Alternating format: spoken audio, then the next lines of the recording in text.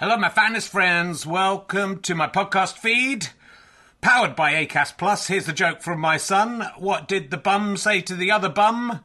That's a bummer. You know, not for everyone. Look, thanks to everyone who's come to see the previews of Can I Have My Ball Back? It's been going really, really well, and I'm really pleased with how the show's turning out. It's officially on tour now. From Wednesday, I'll be at the Leicester Square Theatre. A couple of tickets left. Lots of press coming to that one. It'd be lovely to sell out, but there are a few other London gigs not selling as well. So if you're going to come to London, maybe look up those other London gigs. And then this week, I'll be in St Albans on Thursday, Gloucester on Friday, Chorley on Saturday, which is sold out, but you can join the waiting list, and Glasgow on Sunday. 2 shows. I think the earlier show is sold out. Check with the venue, but the later show has some availability. Come along if you can. If you enjoy these podcasts and like them being free, then the great way to pay me back is to buy a ticket to a show or buy a download or a book from gofasterstripe.com. But you can just keep listening for free as well. That pays me back also. So, you know, no pressure. But I'd love to see you there. If you just know me from the podcast and don't know me as a stand-up, I'm pretty good as a stand-up. It's a good show. I think you're going to enjoy it. It's only made about 7 men faint so far. So, you know, are you brave enough to take the challenge? Let's sit back, relax, and enjoy whichever podcast you're listening to now. Life is full of awesome what-ifs, and some not so much, like unexpected medical costs. That's why United Healthcare provides Health Protector Guard fixed indemnity insurance plans to supplement your primary plan and help manage out-of-pocket costs. Learn more at uh1.com. Planning for your next trip? Elevate your travel style with Quince. Quince has all the jet-setting essentials you'll want for your next getaway, like European linen, premium luggage options, buttery soft Italian leather bags, and so much more. And is all priced at 50 to 80% less than similar brands. Plus, Quince only works with factories that use safe and ethical manufacturing practices. Pack your bags with high-quality essentials you'll be wearing for vacations to come with Quince. Go to quince.com/pack for free shipping and 365-day returns.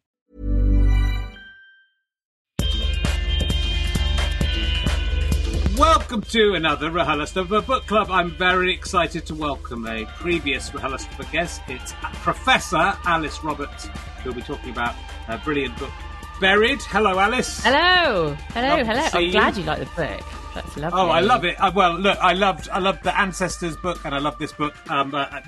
Let's talk briefly about the many books you've done. I mean, people will probably know best of all your proceedings of the 6th annual conference of the British Association of Biological Anthropology and Osteoarchaeology. That was a good one. But that's what you're most known for. But you've written, is this your 12th book, Buried, or did you keep count? Yeah, it's getting tricky actually to keep count of them because there's some which I feel it's not really right to count as 2 books. Like I did a big illustrated anatomy book for Doyle and Kindersley, but it was anatomy, physiology and pathology, and then they pulled out the anatomy bit and then published that on its own. So there's complete human body and then there's complete anatomy or something it's called. And I thought, well, does that count as another book? Because it's actually the same book. Yeah, you've got to count it twice. Okay, well, it's probably 13 then. Okay. I don't think you can count the hardback and the paperback, but I think if the name's different, you can trick people into buying extra ones.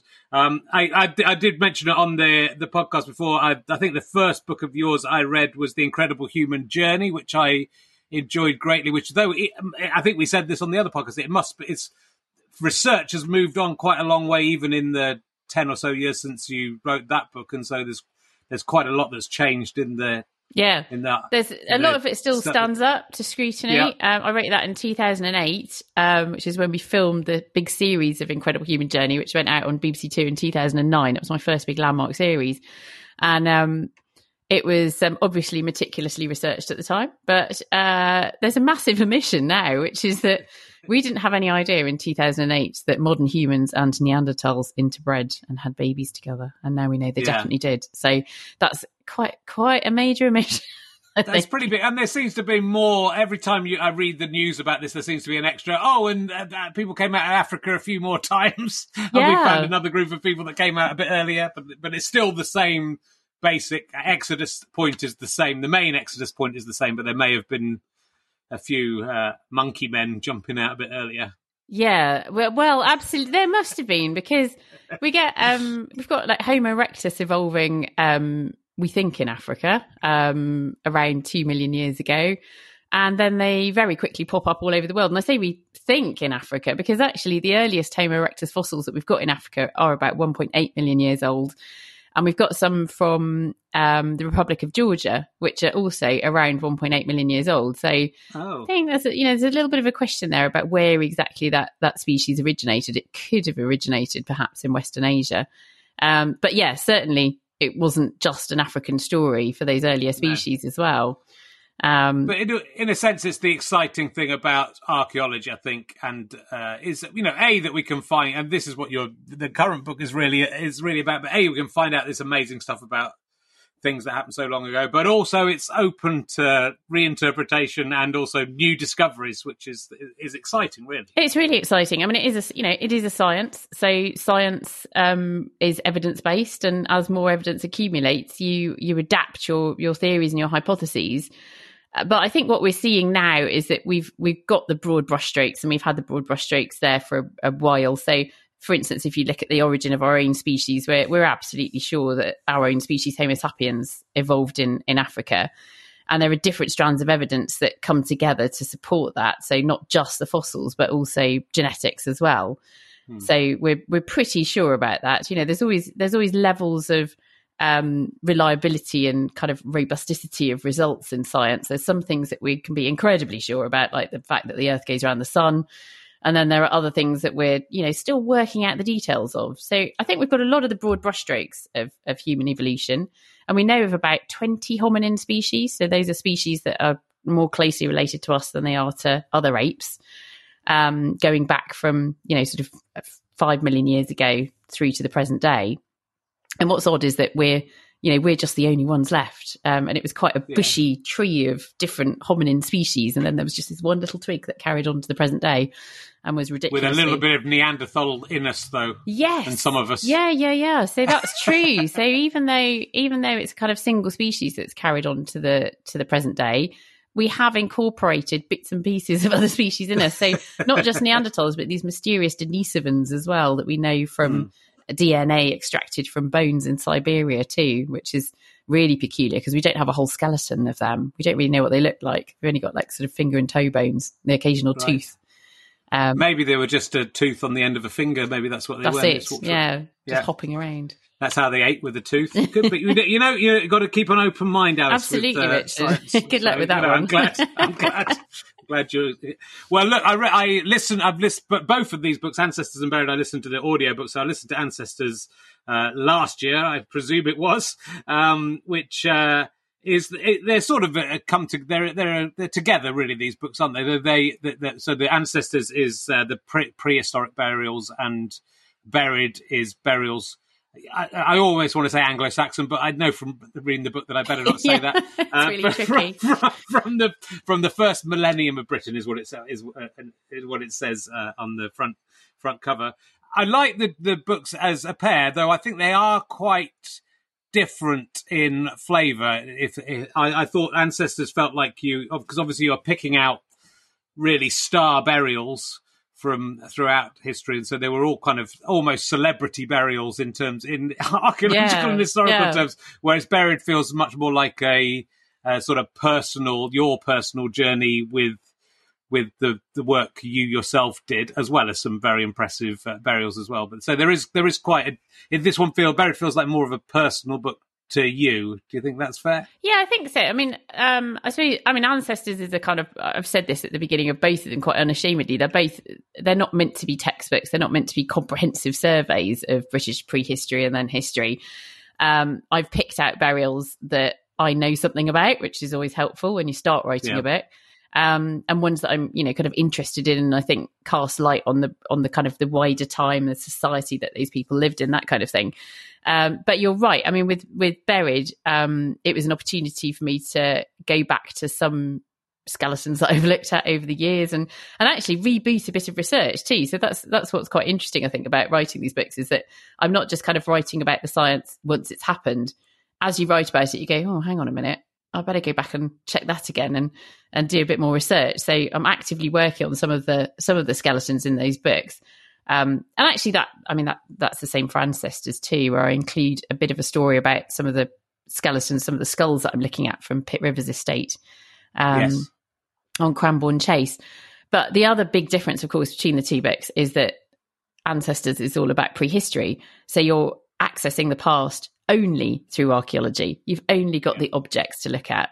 And then once you get into history, so once you get into the first millennium, you've got some written material as well. And I describe that as a blessing and a curse, because it's amazing to hear all the names of people and to hear all these details, and, you know, particularly from Roman literature. But it draws the eye and it draws your attention so much. And I think what you have to do is treat the archaeology on its own. It's a bit like a forensics case, actually. And I've worked in forensics cases where you don't, when you're working on the human remains, you don't want to know anything else about the case. You want to be completely objective about what you're looking at, and you just want to draw information from what you've got in front of you and then give that to the police. And it's really important, actually, that you don't know anything else about the context of the case, because that could potentially colour your interpretation of the evidence that you're looking at. And I think we should be approaching archaeology in the same way, so that rather than going, oh, here's the history, let's see how archaeology illustrates that, or here's the history, let's see how archaeology provides more evidence, we should be going, well, let's put the history to one side. What does the archaeology say? And then bring in the history to create the bigger picture and the bigger context. Yeah, it's very interesting that, and also, of course, the history is still very, very sparse from these times. Either things haven't survived, or certainly a lot of those post-Roman times in Britain, there was not much being written. You know, priests and stuff might have been writing a little bit, and we weren't getting much stuff from other people. Yeah, I mean, I still use the term the Dark Ages, which obviously my friend Yanina Ramirez would completely throw up her hands in horror about. But we do have this kind of pit of, you know, suddenly this void of literature in the kind of 5th and 6th centuries, where we don't really know what's going on, and we certainly don't have as much detail as we did in the Roman period. But having said that, the Roman period is really patchy, and it's also it's another way that history kind of skews our view of the past, is that it's a lot of it is military, and a lot of it is to do with administration, and we're not really getting at the lives of ordinary people in Britain. You know, we do a bit elsewhere in the Roman Empire, but not so much in Britain. And there are people writing about political events in Britain who've never set foot in the country, so it's really tricky. Even though we think we've got masses of literature about Roman Britain, that it's actually quite patchy. I mean, even Hadrian's Wall I think it's only mentioned once. It's kind of passing. There's like 15 words or something about Hadrian's Wall in the whole of Roman literature, and you kind of get this impression that there's a lot more, and there isn't. Yeah, it's really. I feel this. The Buried is sort of more of a. It feels like a little love affair with how archaeology works, because it's sort of intrinsically fascinating how much you can discover about the past from relatively tiny clues. And obviously that's with DNA and everything, that's expanded out a lot more in the last few years than would have been the case before that. But, within this, it's just learning from bones and teeth and grave goods. But you also go into obviously language and place names and sort of putting this jigsaw together and then combining that with DNA. But it's a meticulous and long-reaching project to do it. But it's a sort of very exciting that science can bring to life so much from the past that would be forgotten because it's literally not written about. No, it's amazing, and it's and I think that what's really interesting is that people are increasingly working in really big teams. With lots of different expertise coming together. And the archaeogenetics is just transformative. It's really amazing. And hopefully Buried has whet your appetite and you think, oh, it finishes, at the end of that first millennium. Surely there's more. So I'm currently writing the last book in the trilogy, which takes us into the last millennium, where I'm really focusing on pathology as well, which is what kind of drew me into this area to begin with. And I did my PhD in paleopathology, as you know, Richard, because you've read it. Yeah. As you've revealed when I previously did the ReHolistica podcast. And the way that that's been transformed by genetics is just astounding, because we can now extract not just the DNA of that particular individual, the human DNA, but in there will be any DNA of any pathogens which they had on board. So it's, you know, it's just extraordinary. We know, for instance, as I talk about in Buried, that the Justinianic plague of the 6th century, which we have good documentary records for ripping through the Byzantine Empire, we didn't know whether it reached Britain at all. We didn't have any evidence. We didn't have anything written about it. There's a couple of kind of passing things, something which I'm not sure anybody else had picked up on, actually, in the Book of Llandaff, where there's a story about a bishop coming back to West Wales. And it mentions a pestilence. And I wondered whether that was actually this Justinianic plague. So I think there may be kind of subtle hints at it in the literature. But what we've got is more than a subtle hint in the form of actual Yersinia pestis, plague pathogen DNA from 6th century cemeteries now. There's one that I mentioned in the book. And since the book was published, we've got several more. So we can see that it's, you know, right across Britain, basically. So the plague does reach British shores in that 6th century. Yeah, I just find it's sort of unbelievable that you're able. I mean, it's such a wonderful thing about science and archaeology that is possible, that something that specific is possible to actually, you know, find out about and actual have a solid fact, basically. And I suppose that's what this book is, though. There's some, you know, there are some really interesting. I was very interested in the early burial discovered with the pipe coming out of the coffin, which is something, you know, you wouldn't think of, and then working out why that is and what that means, and working out why that happens. I was fascinated by that. I mean, that was a cremation that I looked at some 20 years ago, and I was looking at a whole pile of cremations from Caerleon, the legionary fortress in South Wales. So it's really important because it's one of 3 big legionary bases in Britain. The other 2 are Chester and York. And there was a town that kind of grew up around the fortress, and it was in its kind of heyday in the 2nd and 3rd centuries.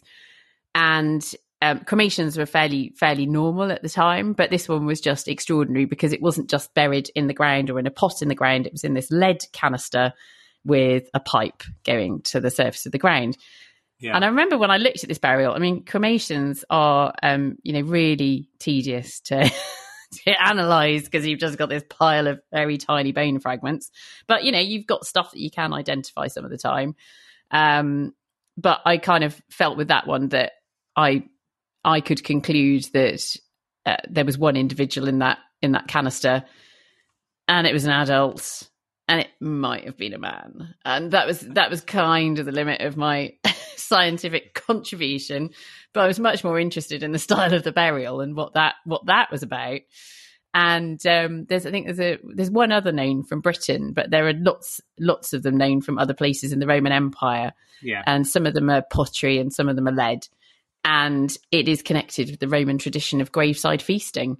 So presumably what you do is go along on one of the very many Roman Days of the Dead. They seem to be quite obsessed about this, going back to graveyards, not just on a single Day of the Dead each year, but on multiple ones through the year, and have a feast and celebrate with the deceased person and give them a little tipple down the pipe. I mean, it's just extraordinary. So I really loved that. And then I had this really bizarre moment on a dog walk with my friend Natasha, where I was telling her about writing the book, and I said, there's this amazing pipe burial in Caerleon, and I think it's to do with graveside feasting. How curious. And she said, she comes from Siberia, and she said, oh yeah, we do that. And I said, what? And she said, yeah, we do. We said every year we had to go to the graves, and there was a specific day called Parents' Day, and you had to eat food, and the adults would all be drinking vodka, and it was we were all told as children that, you know, we had to join in with the feast. That was what happened at the gravesides. I thought, well, that's extraordinary. And she sent me some information about it, and I started exploring that and found out that it was a tradition in the Russian Orthodox Church and the Greek Orthodox Church, so the 2 big branches of the Eastern Orthodox Church. And I thought, well, this is interesting, isn't it? Because those go back to the Byzantine Empire. And actually, Parents' Day itself seems to be the original Roman, one of the original Roman Days of the Dead, called It was called Parentalia. We've got the literary evidence of this. So it's a ritual which goes back to pre-Christian Roman Empire, survived through Christianity. So Christians just adopted it. The Soviet Union tried to obviously get rid of all religion and rituals, but this graveside feasting continued. And with a kind of reinvigoration of Christianity in Russia today, it is all done very openly. Although reading some of the websites from the Russian Orthodox Church is quite interesting, because they frown upon excessive merriment. So you can have your feast and you can do your drinking of vodka, but just all things in moderation. But it's amazing to find, though. I mean, it sort of is amazing and it isn't amazing, because obviously that's how humans work, but to find these connections to the past. But all of us, I think you might even basically allude to this or say this in the book. We've all been brought up by a parent or a parent figure who has been brought up by a parent figure, and that each generation will pass things down. So we're all in this never-ending chain that is a parent to a child, beyond humanity and back to. So a lot of these myths and a lot of the, even the things, the way we act with our families and the things we talk about, some of them must go back hundreds and hundreds of years, and maybe even more than that without us knowing. Maybe some of the unconscious cues and stuff. So it's fascinating to see it when it actually you can actually progress it and it hasn't been destroyed by regime changes and wars and is still going on in different places. I think what I love about your writing is that it does, your books are certainly academic, and you feel like you're learning stuff from them. And I think obviously the research is all there, but you're very much a part of the books, and they're written in a very Alice Roberts style, and we get your person, which isn't always the case with history and and scientific books. That I think you're sort of a character within your own books, and we get your personality, but it's there's a chattiness to it that I think brings in the reader as well. You talk about your partner, your husband, and your own life in there as well as the. Which I think is lovely, because again, you are part of history, Alice. Eventually, yeah. So you'd like to know more about the historians of the past, which we do get a little bit in their histories. But is that consciously? Are you writing consciously with an idea? I want to get a mass audience, or is this how you would write? I think it's just how I write, actually. Yeah. I mean, I'm very lucky that readers like it, and I get lots of nice comments from people on Twitter saying that they really enjoy hearing my voice coming through in the writing. Yeah. It certainly makes it a lot easier when you do the audiobook as well, because it's like I've basically written for me to read out. That's kind of how I write. And I suppose over time I've probably become more comfortable doing that. Some of my, I think this is probably much chattier if you were to kind of compare this with Incredible Human Journey, which has still got a lot of experiential stuff in it. I was writing it as I was filming that program, and so there's a lot of conversations with experts in there, and then a lot of experiential kind of travelogue-y type content as well. But I think I probably have become much more, not relaxed about being conversational, but much more comfortable doing that. And also quite robust about, because I will get the occasional reviewer saying, oh, it's not very academic. And it's like, well, what do you mean? Do you mean turgid? Do you mean I should be writing in a more, sort of florid or turgid way and a less conversational way? In which case, I would disagree with you, and I think my readers do as well. Yeah, there's a snobbishness to that, but you want to educate people, so being entertaining and being a human being, I think is part of that. And and as I say, I think it doesn't feel like the content is dumbing down in any way. It's not like you are very kindly, if it's an area that people aren't an expert on, you will lead people in and remind people of the facts. And I like very early on that you explain why you're using BCE and CE to avoid people writing into you. I know that's why you do. Yeah. Just so I will explain that they've been going for a long time and it's fine, which is lovely. But that's it. The actual work, the actual research and the science of it is I would consider it an academic book, but it's one that, I don't know, I remember being at university and reading history books and turning off, and that was what I was meant to be doing as a student. Oh, no. So to draw people in is not a bad thing, and to entertain people, it sort of is a weird snobbishness about the way things are supposed to be. But I don't think it's a good way to impart information. Ryan Reynolds here from Mint Mobile. With the price of just about everything going up during inflation, we thought we'd bring our prices down. So to help us, we brought in a reverse auctioneer, which is apparently a thing. Mint Mobile Unlimited Premium Wireless. How to get 30, 30, bit to get 30, bit to get 20, 20, 20, bit to get 20, 20, bit to get 15, 15, 15, 15, just $15 a month? Sold! Give it a try at mintmobile.com/switch. $45 up front for 3 months plus taxes and fees. Promo rate for new customers for limited time. Unlimited more than 40 gigabytes per month. Slows full terms at mintmobile.com. Hey, it's Paige DeSorbo from Giggly Squad. High quality fashion without the price tag. Say hello to Quince. I'm snagging high-end essentials like cozy cashmere sweaters, sleek leather jackets, fine jewelry, and so much more. With Quince being 50 to 80% less than similar brands. And they partner with factories that prioritize safe, ethical, and responsible manufacturing. I love that. Luxury quality within reach. Go to quince.com/style to get free shipping and 365-day returns on your next order. Quince.com/style. A lot can happen in 3 years, like a chatbot may be your new best friend. But what won't change? Needing health insurance. United Healthcare Tri-Term Medical Plans, underwritten by Golden Rule Insurance Company, offer flexible, budget-friendly coverage that lasts nearly 3 years in some states. Learn more at uh1.com. Talking of the, I've listened to both of them in audiobook. I do have them both as books as well, because there's some lovely pictures that are well worth seeing, and it's nice to be able to read them as well. When you're doing your audiobook, with this one, did you regret putting in all those Celtic names of places? There's a whole, there's about 3 pages where you're just saying these very difficult to pronounce Celtic words. No, it was really, really difficult, and I did have some help with that, because obviously when you write it down, you go, well, that's fine. I've written it down, and I can write it and make sure that it's correct. But as for pronouncing it, and it is really, really tricky. So yeah, I did have some help with that, which was fantastic. Well, it's a beautiful portion of the audio, but you do pronounce them very. I don't know if it's correctly, because I don't know how to say them, but you say them very beautifully, and it does make it sound very magical. Oh no, I hope so. I mean, I had a really lovely interaction with a linguist in Scotland, Michael Bauer. He helped me enormously, and sent me himself reading the words that I needed to pronounce, but then actually demanded that I did a Zoom session with him, because he said it's actually a lot about the shape of your mouth, and you have to watch me doing it, and I have to watch you doing it to make sure that you're doing it right.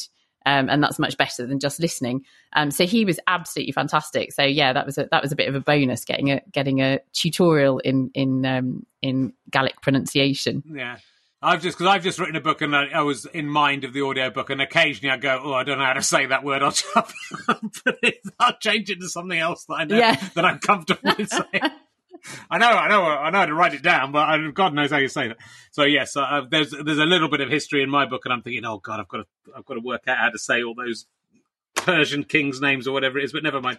I mean, there's because it's the subject you're dealing with, because it's dead bodies. Largely, it is. You do have to sort of step away from, to an extent, from the tragedy, the human tragedy that obviously all these people have died. I know there's a chapter about infanticide, and that you give some trigger warnings with, which is all well and good. But it's it is that sort of, it's a, and you're saying you were just I think either about to become a mother or just become a mother when you were researching that part. Oh yeah, so that was the very first series of Digging for Britain, and which was interesting in itself, because I was thinking about doing the series, and then I was pregnant, and so I spoke to the executive producer and said, I'm pregnant, and he said, oh, okay, well, maybe we can work together in the future. And I said, hang on a minute, I could still do it. And he said, really? And I was like, well, I think, I could do it. I could bring my baby with me. I talked to my friend Miranda Krestovnikov, who was a fellow coaster. We both presented Coast back in the day on BBC Two. And I knew that she'd taken her babies filming with her. And so I had a chat to her about it. And she said, oh, yeah, absolutely. They're completely portable. You can just put them under the table. And in a chair, in like a, car seat, not just under the table. And I thought, well, okay, it might be doable. So John Farron was up for it, and it was absolutely brilliant. And we had a lovely time doing it. So I went off with my husband and this tiny baby. I think she was about 5 weeks old when we first started filming. And the very, very first story that we were covering was this story of infanticides. And I hadn't really thought about whether it was going to be tricky, which is, a failing on my part. But I was there unpacking all these little boxes full of tiny little infant bones and laying them out. And I was suddenly quite kind of like, oh, okay, yeah, this is quite close, and this is quite close to the bone for me, so forgive the pun. At that particular time I was able to kind of maintain my professional objectivity and just get on with the job, but it turned into a really interesting project. And that was one of these interesting moments when research turns into television, turns into research again, because as I was looking at these infant bones, I noticed cut marks on them, and they'd not been noticed before. So that turned into a whole research project in its own right, and we ended up writing a paper on it. And with my friend Kate Robson-Brown at University of Bristol and Simon Mays of Historic England. And we think that it's probably evidence of Roman obstetrics. So we think that it's probably, it is dreadfully sad and really gruesome, but it's probably a fetus which has been dismembered in order to save a mother's life, actually. So maybe obstructed labour and then dismemberment of a fetus. So it's quite, it's subjects that I was keen to just include, my own story and my own feelings about looking at those bones at the beginning as part of a warning that content was there in the chapter. And there's this really weird thing going on at the moment around archaeology, I would say, not in archaeology, where some people are getting air-rated about trigger warnings. Now, trigger warning is a relatively new phrase that's come along for decades in the two disciplines that I'm most heavily involved with, anatomy and archaeology. We've recognised that it's actually very good to be sensitive and not do what happened to me when I went to medical school, which is basically to throw me into the dissection room on the very first day of medical school, go, here's a knife, get going then. There's a dead body, on you go.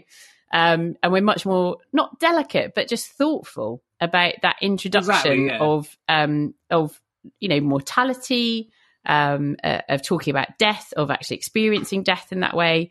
And you don't know what's just happened in people's lives, so there could be somebody reading my books who's just lost a baby, or, you don't know what's going on. So I think it's really appropriate to say, this is what this chapter's about. You might, at this point in your life, want to skip over it.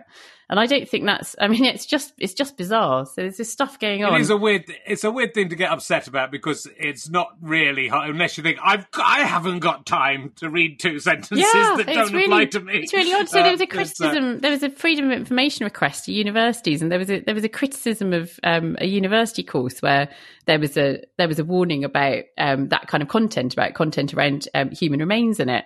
And I think the Daily Mail covered it and said, "Oh, this is so woke," and it's like, it's not. What does woke mean? It's just being sensitive, and it's kind of people, normal. As we're seeing, as people, this is all part of history as well. People don't like things to change; they like things to be the way they were, and it is sort of, when you actually come down to all these things, you go, well, it's just being slightly thoughtful about someone else for a second.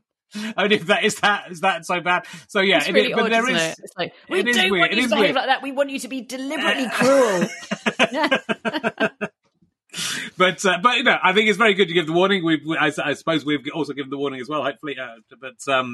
But you, as a scientist and as an archaeologist, you need to do that. And it is actually a fascinating chapter about birth control in the past and all these things you wouldn't necessarily think about, that wouldn't, and how the one would have had to cope with those situations where a baby is you haven't got modern medicine and there's no other way out of the situation. You have to choose that awful, it's good to realize those things, because we live in a society, hopefully, where those things are very rare, and obviously they're happening in places in the world though.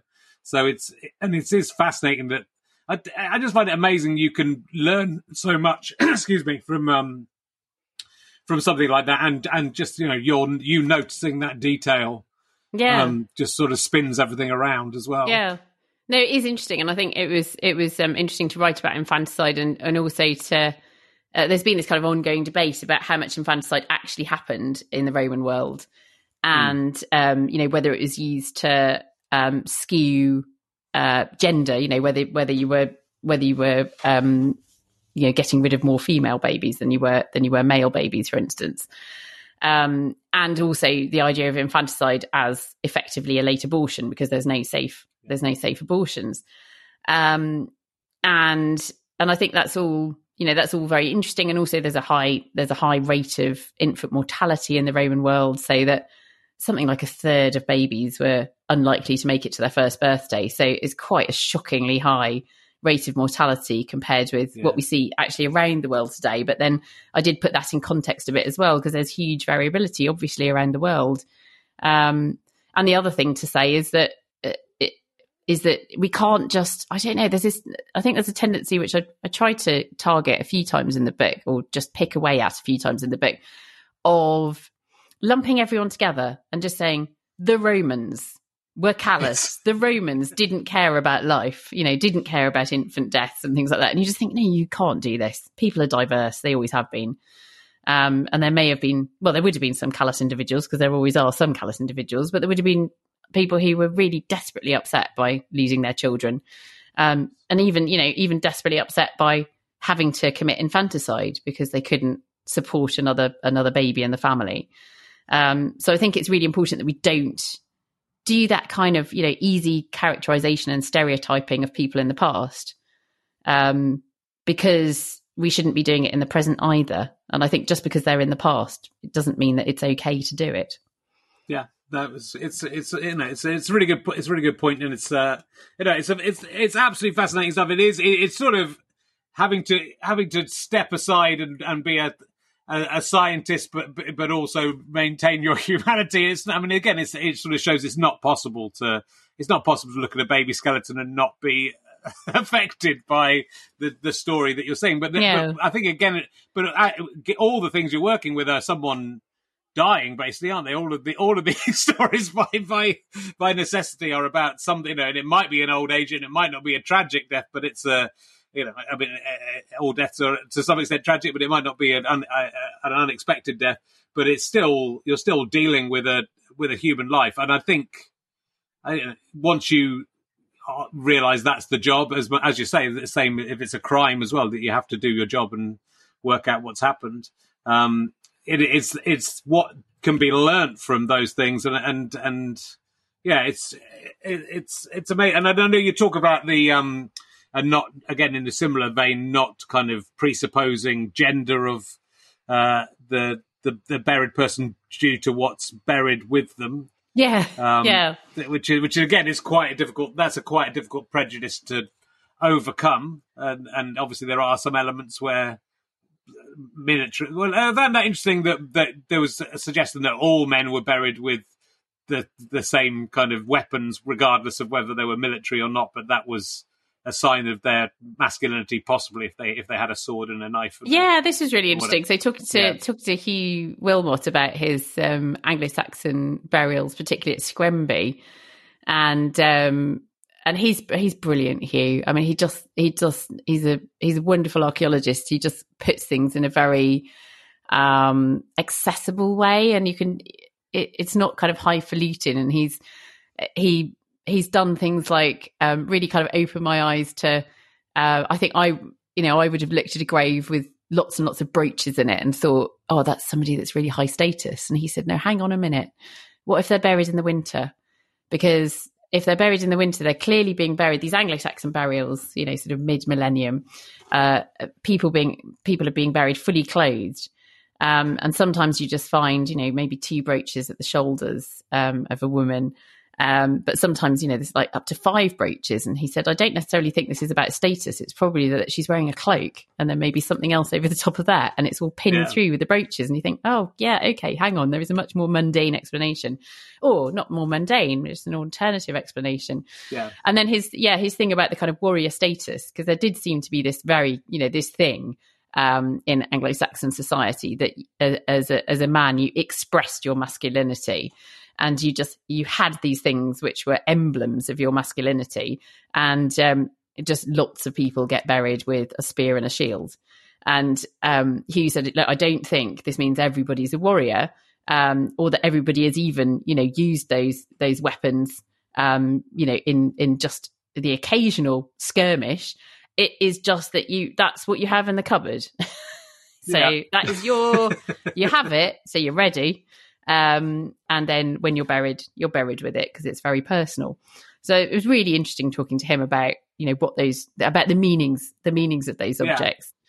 And it's so difficult to step aside from your own presumptions, and for anyone, but that's the job, is that you have to be so open-minded to not and to re-examine what past thought was as well. That I think that I find it interesting that it's an ever-changing discipline, and that language changes, and that obviously within this book, the kind of main thesis at the end is to question whether our idea that we're all taught in primary school, and I remember being taught in primary school, of all the different the Jutes and the Saxons and everyone coming in and taking over different, and it being a big battle and an invasion. Because that's what is the Venerable Bede, is it? Who says that, who I had to study at university but didn't. That's why I'm questioning it.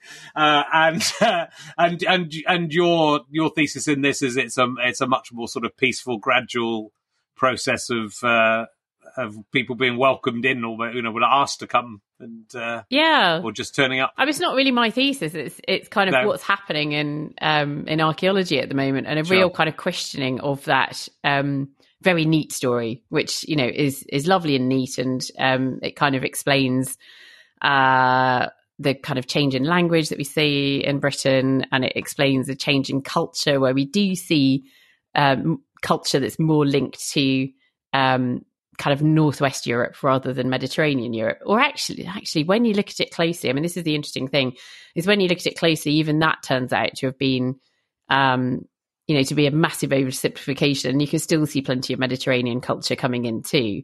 But it does look like, Susan Oosthuizen has been a real proponent of again, just putting the history to one side and having a look at the archaeology and seeing what the archaeology says. Does the archaeology say that there's a massive discontinuity, particularly in land use? Is there a break in agriculture, which means that you've got one group of people being slaughtered or moving off somewhere else, and another group of people coming in? And we just don't really seem to see that at all. So it's possible that there's a change in high politics, that there are and it may not even be different leaders coming in. It might be essentially the same leaders and the same kind of elite families who've held dynastic power in the Roman Empire, still in power, but reorienting their allegiances. So as they leave the Roman Empire, they are switching to more allegiances with Northwest Europe. So with those kind of classically Germanic countries, or states, the other side of the North Sea. So I think that's a really interesting explanation for what's going on, and it means that there's a kind of that it's more of a political shift than a kind of population shift.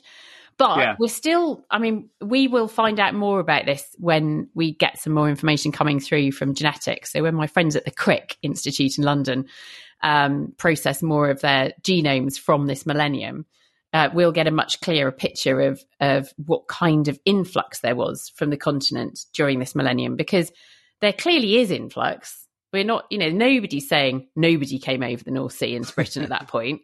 But what we don't know actually is whether the influx is bigger in the 5th, 6th, 7th centuries than it was, for instance, in the Roman period, when we know we've got loads of people coming over the North Sea. We've got, masses of Roman auxiliaries, for instance, coming from those kind of Germanic homelands. So those are kind of questions that archaeology on its own hasn't been able to answer, and where genetics can actually come along and go, right, let's have a look at the genomes of people who are around in the 5th, 6th, 7th, 8th centuries. And are they substantially different than the people who were there in the Roman period? Or does it look like we've mostly got the descendants of those people with a few more people coming over? And they'll be able to actually quantify how much of an influx there was. And the other thing, of course, is there's always an efflux as well. So it's not just immigration, there's emigration happening at the same time. We always seem to focus in Britain on people coming to us and ideas coming to us, even in the modern day, obviously. And we kind of forget about the people who are leaving Britain and going to settle elsewhere. Yeah. That still happens today, and they still get to vote, even though they're living in Spain. But that's lovely. It is interesting the modern parallels that come out because of that Europe thing, and obviously going back to the incredible human journey, we all come from the same place anyway, and so it's kind of crazy. The idea of being British is crazy enough anyway, but when you look at this period and see the influx of where people are coming from, and and you make very good points about the language and where that connects to us in the continent as well. And I love the way that archaeology and genetics can sort of prove the lie in a historian. We take all these historians at their word, and obviously most historians are at the very least prejudiced just from writing from their own point of view, so that you can catch people in their own lie as a result of this 1,000-year-old evidence that's just lying under the ground. You go, here you go, but no, look, here's the evidence. So it's interesting. You compare, obviously you've worked in crime, but it is sort of solving crimes that are 1,000 or 2,000 years old. I was disappointed in Buried Ancestors had 2 chapters, one about the Pocklington discoveries and one about the Cheddar Man. And I was born in Pocklington and grew up in Cheddar. Oh, brilliant. And so I kind of thought, oh, good, she's mainly writing about stuff that will apply to me. There's nothing in this book from anywhere that applies to me, but I'm very excited. It was very nice to read about Cheddar Man. Oh, you'll have to give me a list of places to include in Crypt.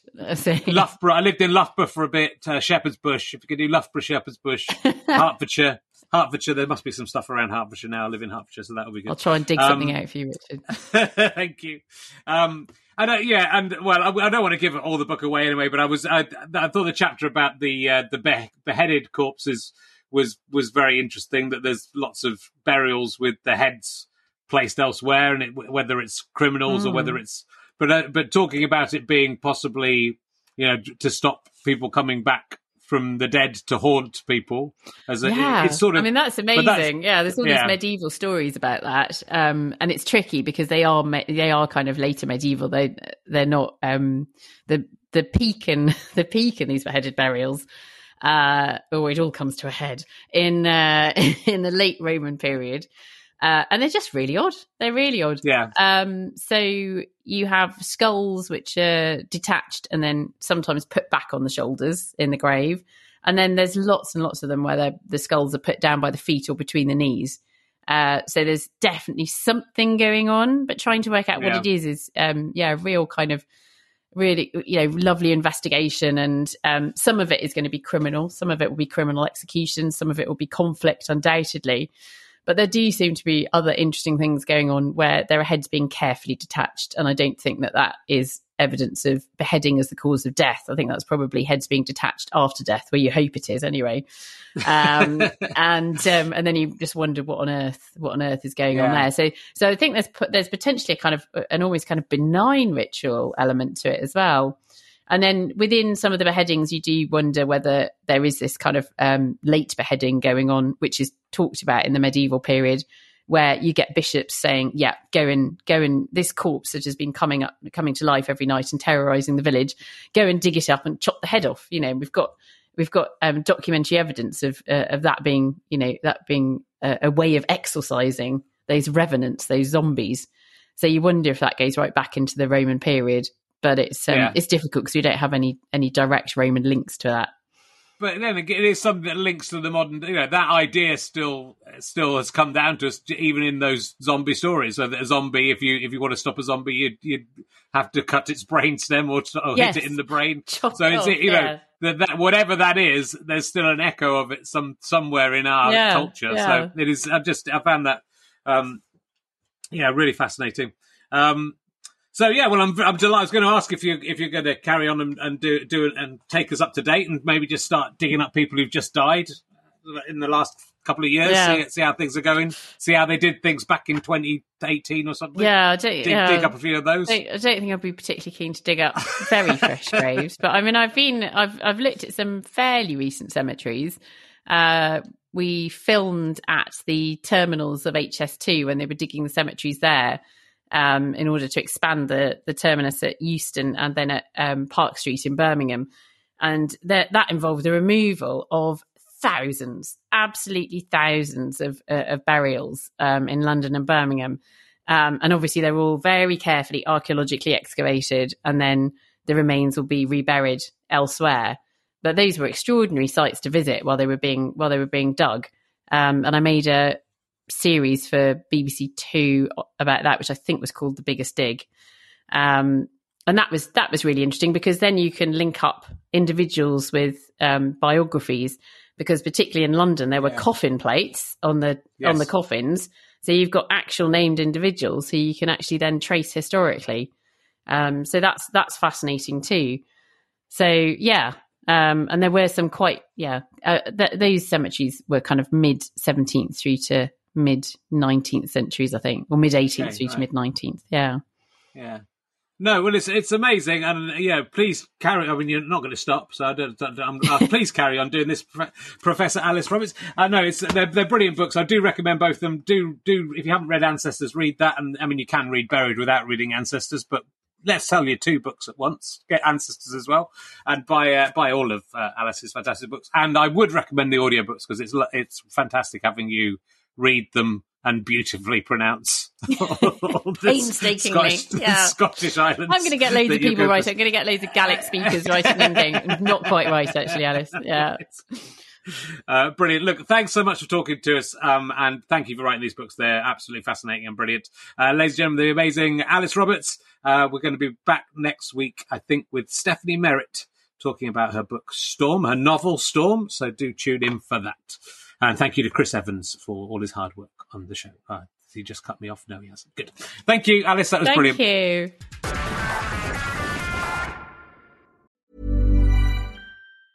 Planning for your next trip? Elevate your travel style with Quince. Quince has all the jet-setting essentials you'll want for your next getaway, like European linen, premium luggage options, buttery soft Italian leather bags, and so much more. And is all priced at 50 to 80% less than similar brands. Plus, Quince only works with factories that use safe and ethical manufacturing practices. Pack your bags with high-quality essentials you'll be wearing for vacations to come with Quince. Go to quince.com/pack for free shipping and 365-day returns. Imagine the softest sheets you've ever felt. Now imagine them getting even softer over time. That's what you'll feel with Boll & Branch's organic cotton sheets. In a recent customer survey, 96% replied that Boll & Branch sheets get softer with every wash. Start getting your best night's sleep in these sheets that get softer and softer for years to come. Try their sheets with a 30-night guarantee. Plus, get 15% off your first order at bollandbranch.com. Code BUTTERY. Exclusions apply. See site for details. Thanks again for listening to the podcast. richardherring.com/ballback/tour or richardherring.com/gigs for all of the information on the tour. GoFasterStroke.com for lots of downloads and books and lots of fun.